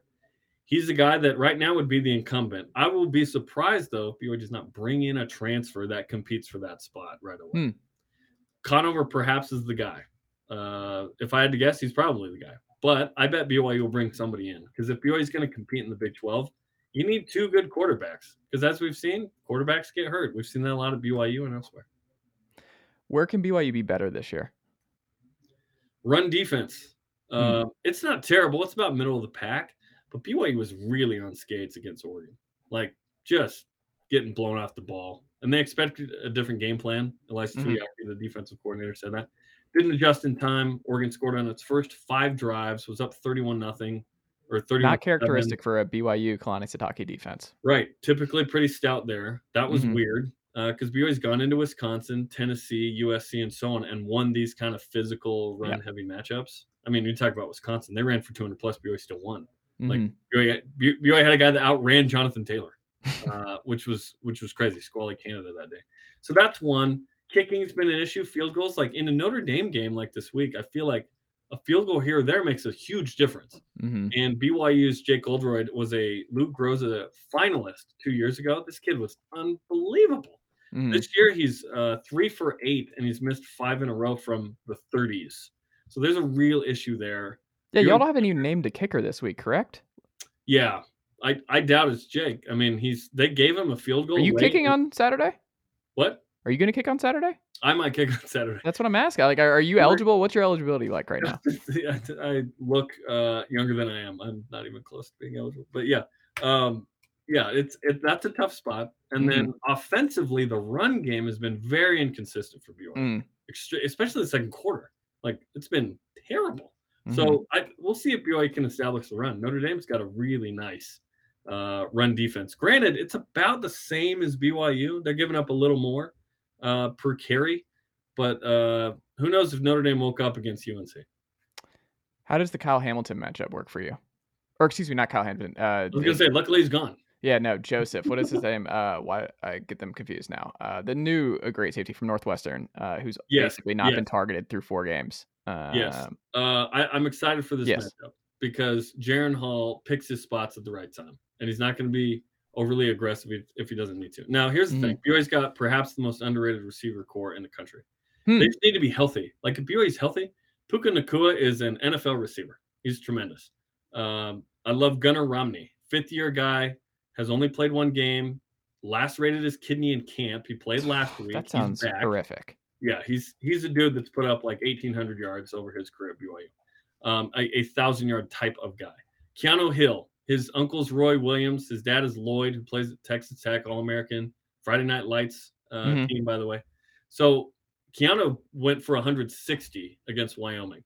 Chase Roberts was a guy who went 100-plus against Baylor. He's been out with a kind of a hip issue. If BYU can get all these guys in, that's super legit. And Notre Dame faced a good UNC offense. Drake May's good young quarterback. This will be the best offense they will have faced this year, should those guys be healthy. But if BYU can't run the ball and they're forced to just chuck it, Jaron Hall is good enough to win the game. But you just wonder if you have to rely on that and you can't do anything in the run game, if the Cougars can win that way. And Jaron Hall's good enough to do it, but you'd hate to be one-dimensional if you're BYU. Now that Drew Pine is in there and what you saw early on in that North Carolina game and what we've seen from Tyler Buckner to this point, who's out for the year, do you think BYU would have rather faced what we saw, the iteration of Notre Dame with Tyler Buckner, the running quarterback, or Drew Pine, more of the pocket guy? Which do you think they would have preferred? Hey, I hate 3rd and 6 when the quarterback runs for first down. That's what Buckner might have done. But that team lost to Marshall. Like, that Buckner-led team lost to Marshall. I know Pine came in and went 3 for 6 in that game, but Pine looks pretty good against UNC. Granted, that UNC defense not great, but they made him look not great. 3 running backs go over 100-plus total offense in that game as well for Notre Dame. So, yeah, Pine's good, man. He's gaining confidence. I think Notre Dame would have preferred not to sit on a bye week there, where they played so well, just get into that next game. They've sat, so maybe that momentum is quelled in some way. Who knows? And this isn't a long trip for BYU. This is an hour on a plane. This is 5 hours on a bus for the fans or a car. This is a long ways for Notre Dame. So we'll see, man. Pine seems to be pretty good though, but I'm interested to see if the BYU defense rises up. This is a defense we thought would be much better. They were pretty undisciplined. They had 3 offside calls at home against Utah State, where it's like no one's cheering to make it loud. Like, what are you doing? They had multiple personal foul penalties, uncharacteristic stuff. But I expect the BYU team that beat Baylor to show up. Like, the tough, we're way up for this game. We're the underdog. People don't, Estime says the comment about this is the Holy War. He said, "Hey, our players are better than their players. Yeah, they don't match up." I hope BYU takes that and goes, "Hey, the Baylor version of us has got to show up here." Yeah, someone said this is the Holy War on BYU, right? This week. Who was that? Well, I didn't hear that one. That's funny though. The Catholics and Mormons, like, who was it who said that? Caleb Haynes said it. Caleb Hayes said, one of his cornerbacks. Yeah. From Kevin Reynolds. Yeah, BYU. It's funny that he said that because I don't know if he's Catholic or Mormon. Well, there you go. Well, maybe that's part of it. Is it for him? I don't know. In Sin City, that is a fun religious dynamic to this. Yeah. Well, it's a great BYU has all kinds of opportunities here because you have that, which is great. You can market it that way, but you also had the one which should be every year now, based on the fact that the 2020's best college football game was BYU Coastal, and that's where all eyes were. Mullets versus Mormons was also an amazing marketing thing, and it was great. It was fun, and it was awesome. That should happen every year. That was a great thing. Any bowl projection that includes Coastal Carolina, we're always like, yes. Right? Okay, so it was just as big for BYU fans. Yes. That's the one. It's the one loss by 1 yard to be undefeated. Oh, that one hurt. And obviously BYU's uber aggressive in taking that game on a Wednesday. But yeah, and Coastal's good team, good program, right? Like they're doing great stuff. They run a fun offense. No one else does what they do on offense. It's fun to watch. No, I would love a rematch there. I just want Coastal to not know until Wednesday. That's my only request. I mean, Jimmy Chadwell might be game for it. He would be. I think he would be. The biggest surprise for you this season with BYU is what? The BYU doesn't have a run game as consistent as we thought. Last year, Tyler Algier was amazing, set a program record with 1,600 touchdowns, yards over. That's a lot of touchdowns. That's a lot of touchdowns. 20 plus touchdowns. He's now the starter for the Falcons due to an injury. Oh, you don't have to tell me. Tyler Algier, man, the dude runs hard. That guy runs hard. He's awesome, and his story is amazing. Go check out on YouTube Tyler Algier, Deep Blue. We did a story on him that told his story. Deep, great, like emotional stuff. He's a good dude, and he deserves every good thing that happens to him. That's awesome. No, Tyler Algier has been a bigger deal than we thought. BYU brought in Christopher Brooks from Cal, a dude that had been successful behind what we thought weren't great Cal offensive lines. Hasn't quite connected. Miles Davis had a great game against Wyoming 2 games ago. Kind of got banged up a little bit against Utah State. We'll see if he plays. Lopini Katoa is a solid kind of 1B back, but fumbled inside BYU's own 10 in a recent game. So the trust isn't there after he fumbled twice last year against Boise State in a loss when BYU was ranked 10th and 5-0. So all 3 are good backs, but the fact that Tyler's gone and it hasn't been consistent there, that's been concerning. But Jaron's carried it for BYU. Like Jaron Hall for president around these parts. He's been elite. Yeah, and it's fun. Like Jaron Hall's a fun player to watch play football, and it's just BYU's just a fun watch. They've been a fun watch for a long time now, and it's kind of funny that Kalani Sitake has just kind of settled in. He's been there a sneaky long amount of time now, and you're wondering because I remember during the last couple of head coaching cycles, like, oh, is his name? Where is he going to be considered? Like Arizona was one you saw pop up for him, and Oregon USC, and Washington he interviewed with, and I was told they offered. Interesting. Yeah. But it's like you can win at BYU, and he's shown that you can win big at BYU. And I don't know, like for you and having covered him, because it doesn't seem like he does a lot of interviews. What is an underrated attribute about Sitake as a head coach that a lot of the national folks may miss? He's very personable. I think that comes through in his interviews. He loves Jim Rome. He goes on Jim Rome like once. Maybe that's where I miss. Yeah, I don't listen to Jim Rome. Okay. He needs to come on the Chase Thomas podcast. Well, you can make that happen, Joe. Like whatever you got to do. I would love to talk to. Yeah, he's extremely personable. His players love playing for him. There's some dudes that are like about the games and about the wins. He's about their lives. This just happens to be the vehicle of them hanging out and going through experiences together. Like Bronco Mendenhall is a dude that he did care about the individual. In a more disciplinary way. Kalani Sitake is more like the fun uncle, and he dances and he's like cares about you as a person, like legitimately. And there are people, it's interesting. There have been local kids from Utah County that are really legitimately talented. Puka Nacua goes to Washington. Kingsley Suamataia goes to Oregon. Puka's brother Samson goes to Utah and others. They have come back because of that relationship with Kalani in recruiting, where it's like, hey, you didn't pick us, but we want you to know that we love you and you always have a place here if you want to be. And then BYU's had some notable Power 5 transfers in, and now they're massive contributors for BYU. Caleb Hayes is one of those guys, Oregon State kid that Kalani coached and or recruited at Oregon State when he was there for a year after Utah. Yeah, who was it? The 1 year was that? Who was that? Gary Anderson? Gary, Gary, who he had connections with from the Utah staff previously. Connections everywhere. It seems like that's interesting. The biggest difference is in Bronco. I wonder if he gets back because that he wants to. Yeah, you think so? No, he's going to get one of these. We'll see how high profile a team like Nebraska wants to go. But Bronco would honestly, what he did at BYU from 05 to 15 was incredible. That team had gone through 3 losing seasons in a row. I'm talking about that hadn't happened since the 70s. Like LaVelle had this thing on lockdown. Heisman Trophy winner, national championship, all this stuff.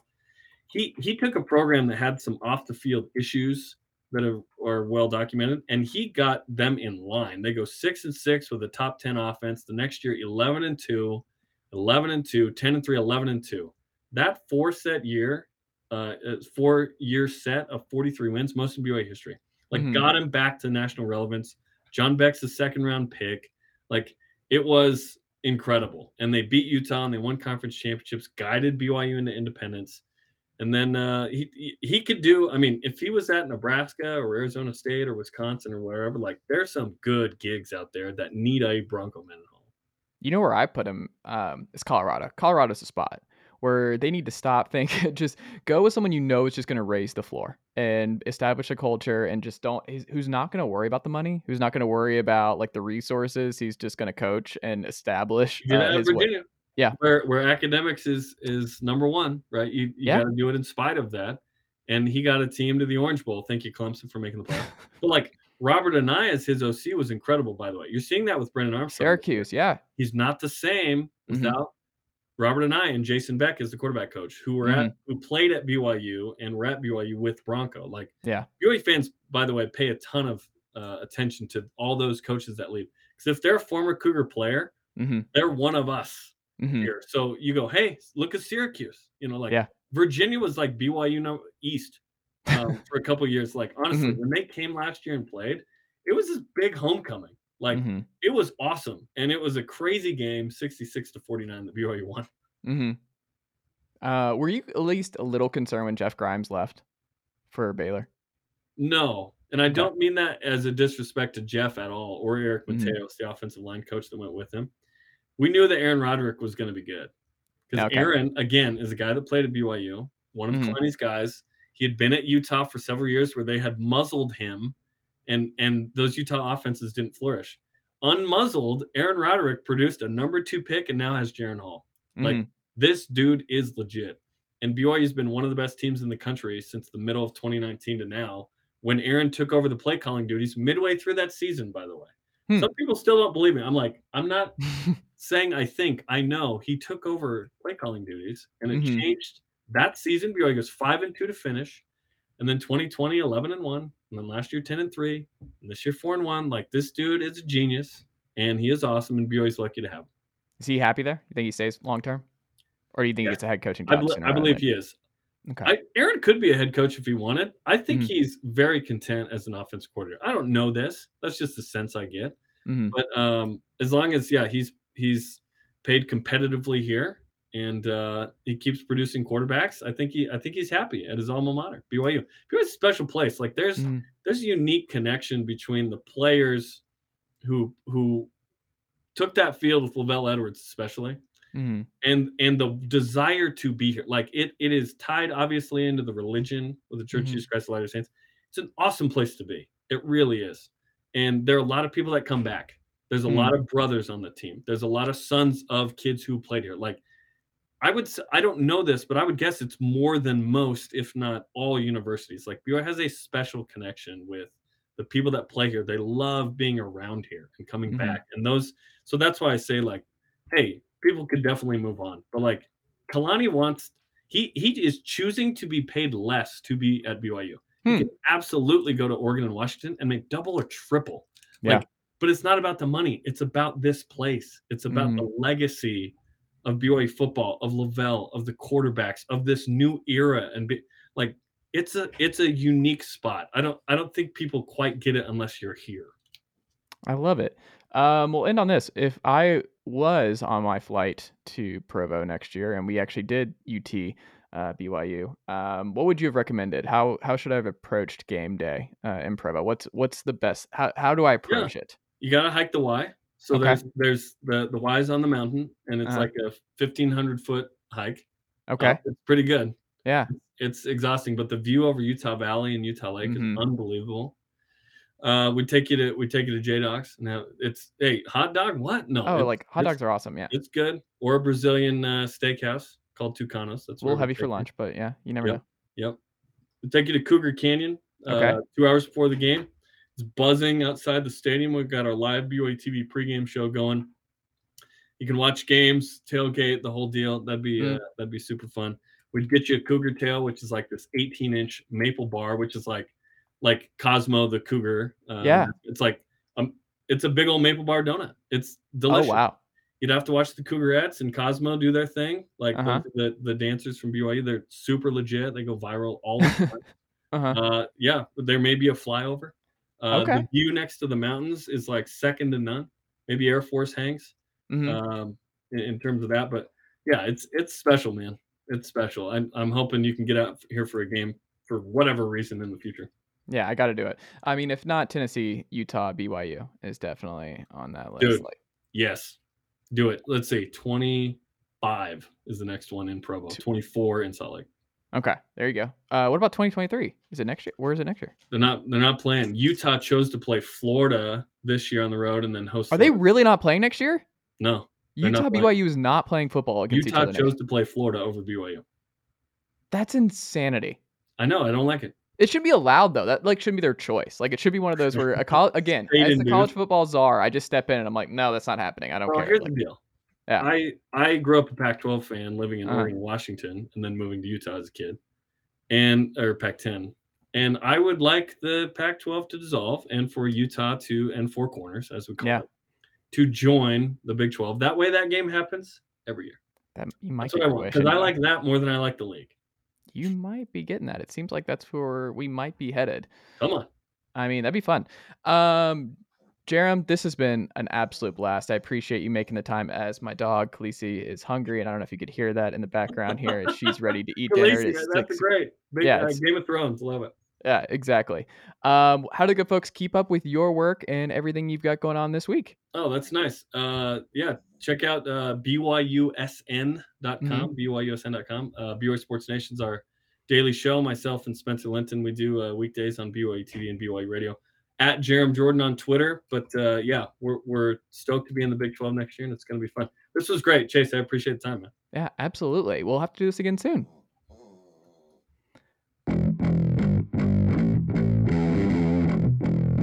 All right, we're back here on the Chase Mills podcast as we're taping this on a Thursday afternoon. First timer Jake Arthur is here. Jake, good afternoon, sir. How are you? Hey, I'm awesome. Thanks for having me, Chase. Thank you for being here. So there's a lot of crossover, and it's funny because coming into the year, me and the fellow Atlanta sports guys, we were talking about, like, we thought the Falcons, this was just going to be a rough rebuilding year, right? We thought, okay, we need to find somewhere else to latch on emotionally, because it's hard to latch on to a team that's quote-unquote tanking in the NFL. It's a long season, and you're just like, what? Do I really want to be emotionally invested in Marcus Mariota and Cordero Patterson, and also always be emotionally invested in Cordero Patterson is always my line of thinking, but more of like a Olamide Zaccheaus type issue, Brian Edwards, and this, that, and the other. But the Colts made sense. Matt Ryan, who was done dirty here in Atlanta, they did him like at the very end, putting him where he probably wanted to go. A great spot for him in Indianapolis. Then Julio was a free agent, and I was like, oh, the Colts are thin at receiver. Just bring in Julio too, and then I can just transform all of my emotional energy this year to the Colts and a Matt and Julio reunion. Obviously, Julio ends up in Tampa Bay. Gross. But Matt goes there, and we thought this would be one of the more seamless fits where they were the favorites coming in. And look, the season's long. A lot can change. We're only 4 weeks into it. But for me, it's just so weird that the Colts feel so, on the outside looking in, average. And I wonder if you have gotten the same sense. Like, if you had to explain why the Colts just feel bleh through the first month of the season, how would you do that, Jake? Yes, I agree. Coming into it, there was a lot of hype and expectations. Myself, I assumed they should be the favorites in the AFC South, which they still might be. It's a division that no one really wants to run away with it, apparently. But man, it's part of their issues are explainable, and the other parts are just head scratching. So the offensive line is causing kind of a domino effect with everything, and its struggles in itself are inexplicable.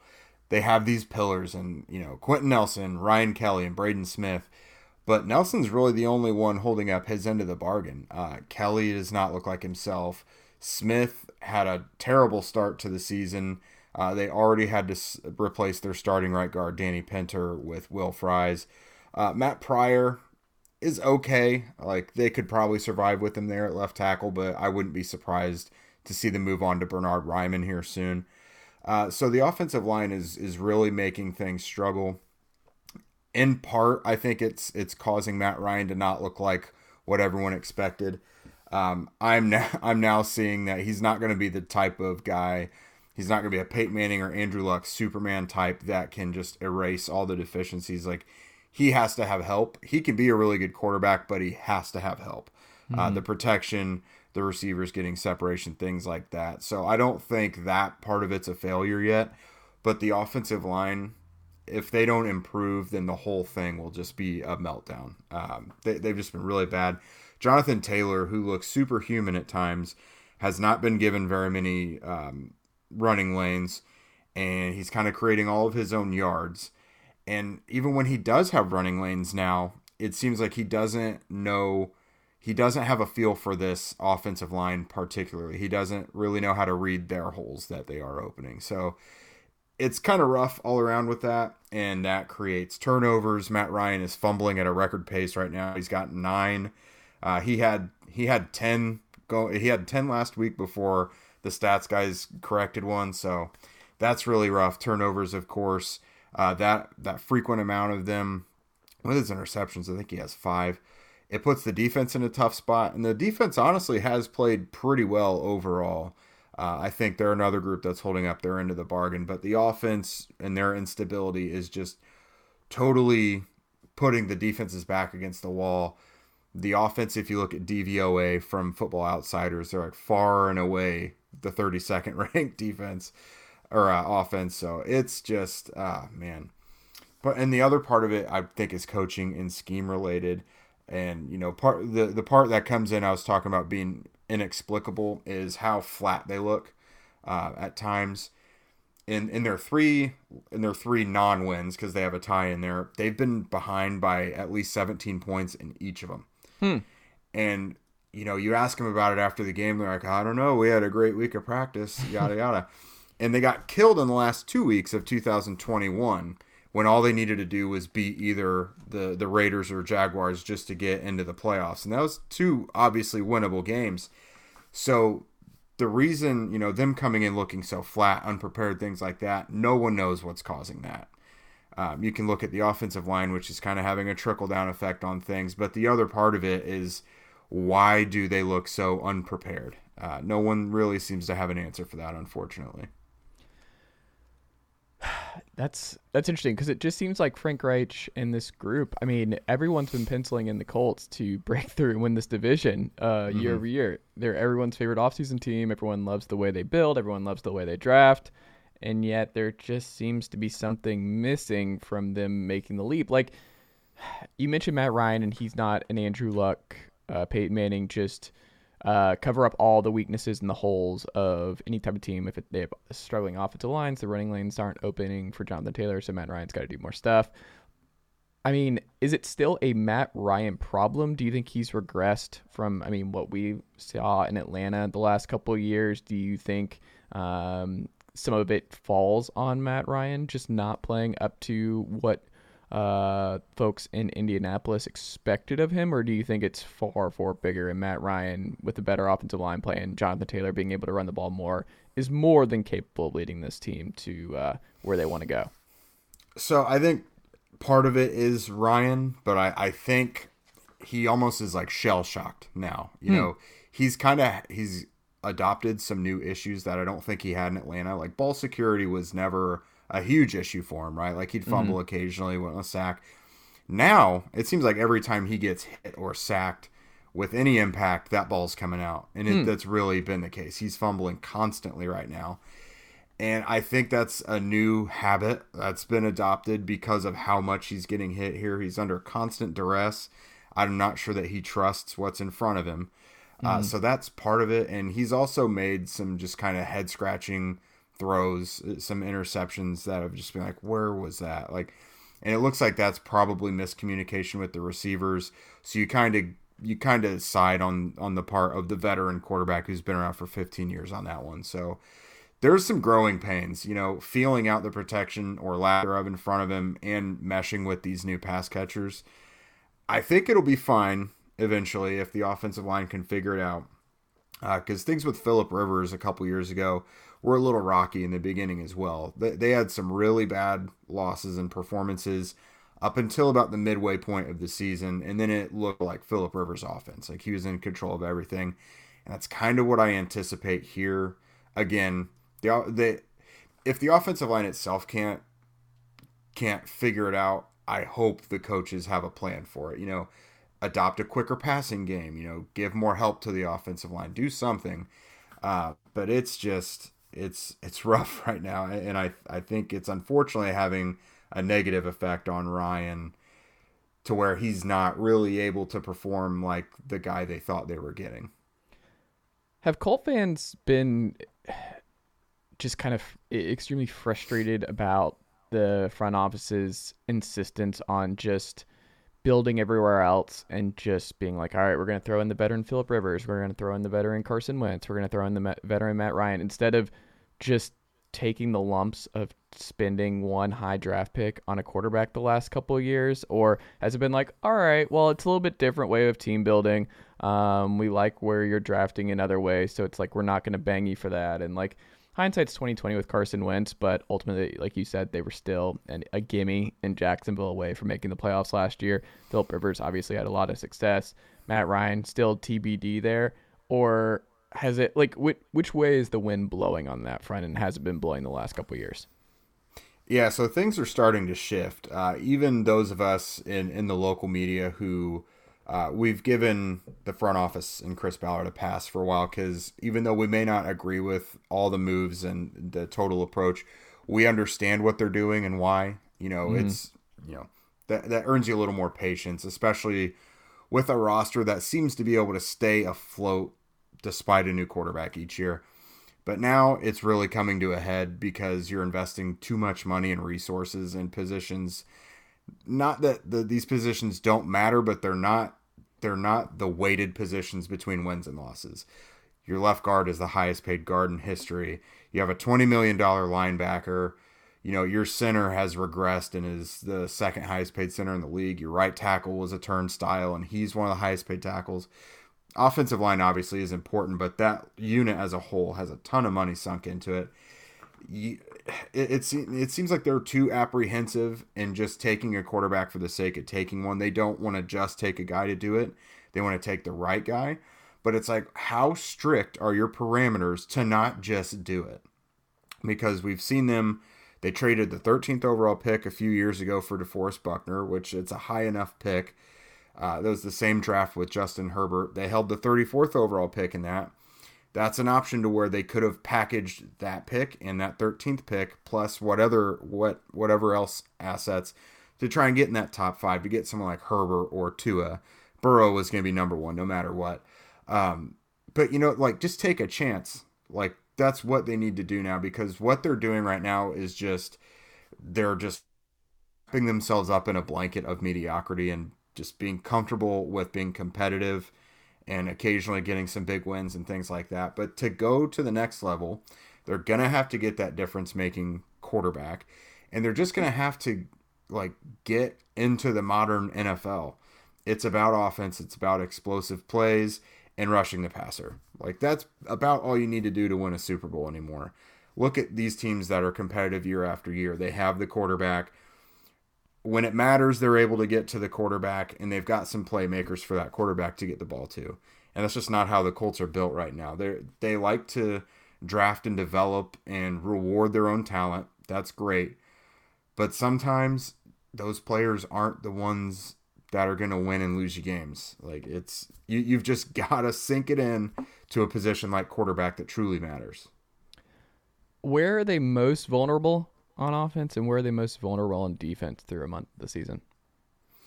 So aside from the offensive line, obviously, their receiver group really got exposed in week 2 when Michael Pittman Jr. was out with his injury, because Alec Pierce was also out the same week. So their top 2 outside receivers were both out. Guys like Ashton Dulin and Paris Campbell were leading the way, Desmond Patman, and it just was ugly. Mm-hmm. And part of it's the offensive line not giving the receivers enough time to get separation, get open, and things like that. But they really, I mean, Alec Pierce probably is going to be a very good complementary piece to Michael Pittman, but it feels like they're missing one real dynamic pass catcher, whether that's at tight end or receiver. It could be either or nowadays. It doesn't have to be in just one spot. But I think if you're looking at something, Michael Pittman Jr. has become very, very valuable because of what's not behind him. Interesting. The biggest surprise, though, for you has been where? It could be a player. It could be decisions the coaching staff has made one particular week. What has been the biggest surprise for you?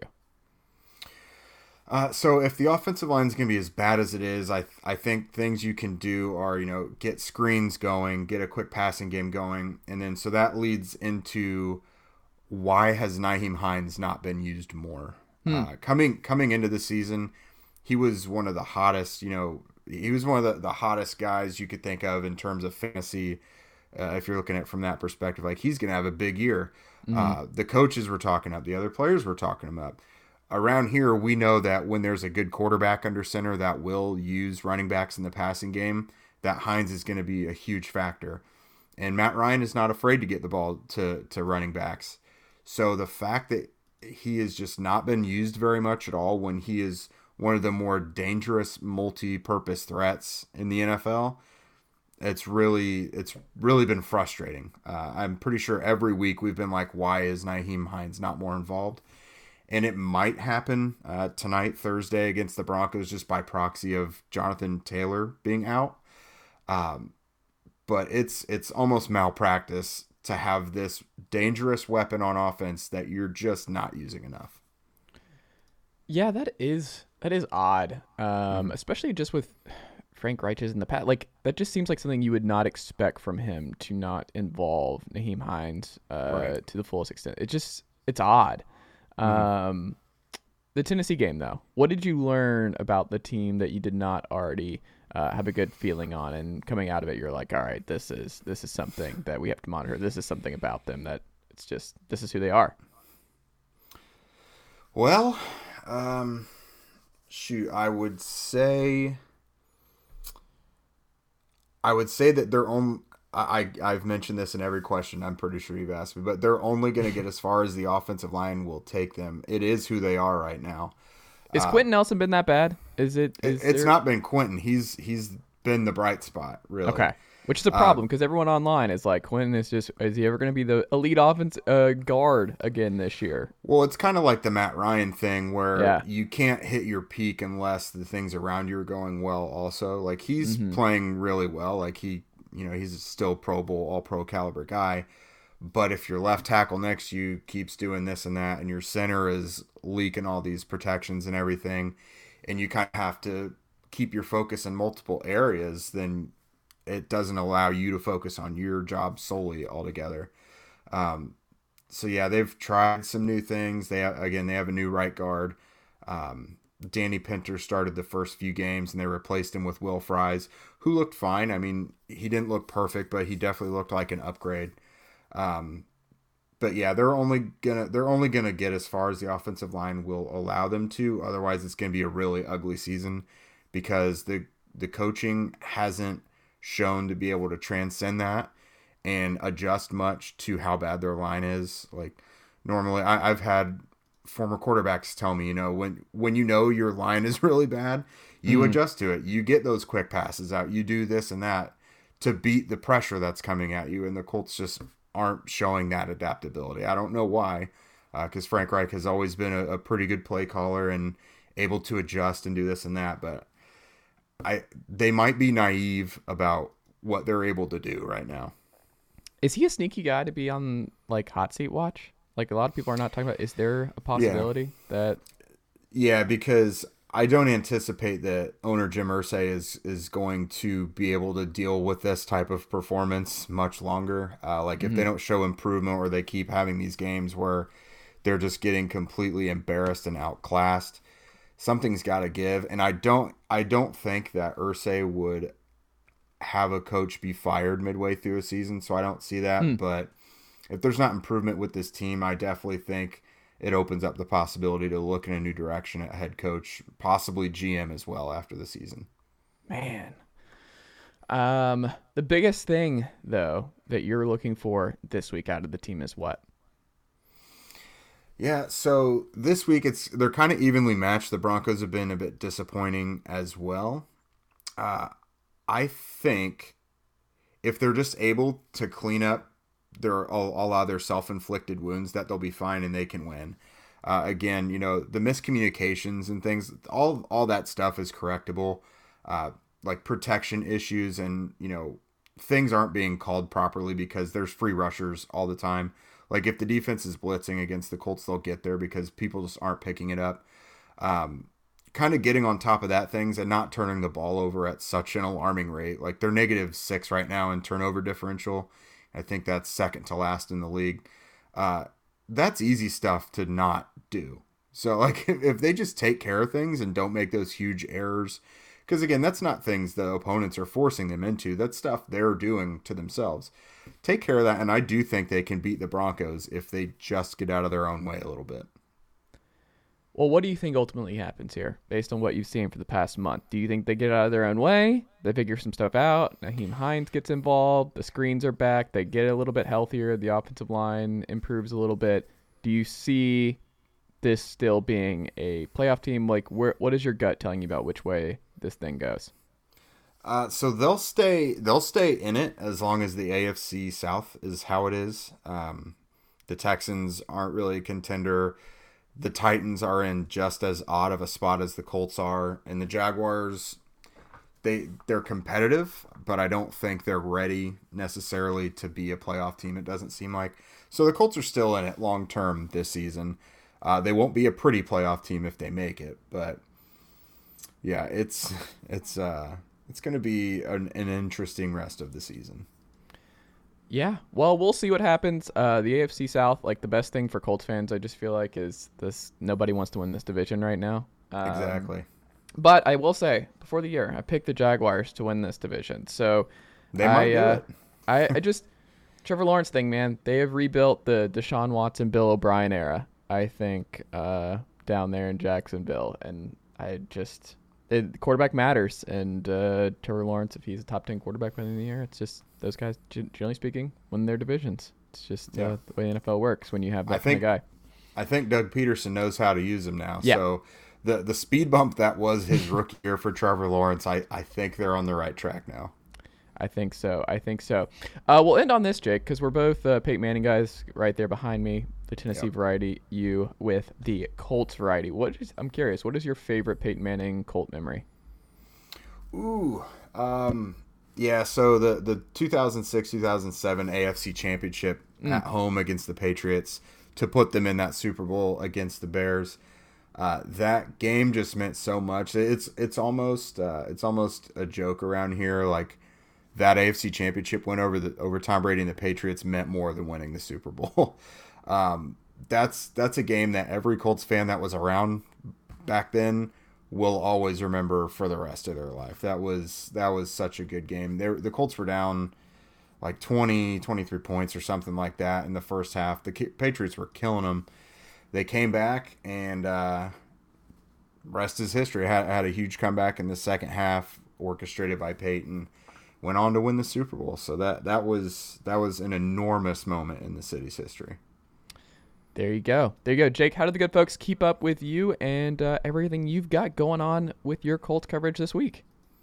Yeah, so I am one of the co-hosts of the Locked On Colts podcast over on the Locked On Podcast Network. I'm also the deputy editor of horseshoehuddle.com. We're just churning out content left and right, trying to bring up some interesting and some tough topics that may not be fun to talk about regarding these Colts, but we'll lean towards the optimistic side when they give us a little more to do so. But no, we're around the clock Colts coverage on both those spots. So we would appreciate you guys following along. There you go. Go subscribe. Check them out today as Jake and the team over at Locked On Colts do great Indianapolis Colts coverage as we try and figure out what the heck is going on with my with my dude. Save Matt Ryan 2022. Right card there. All right, my friend. Well, thank you so much, and we'll have to check back in again soon. Yeah, absolutely. Thanks for having me.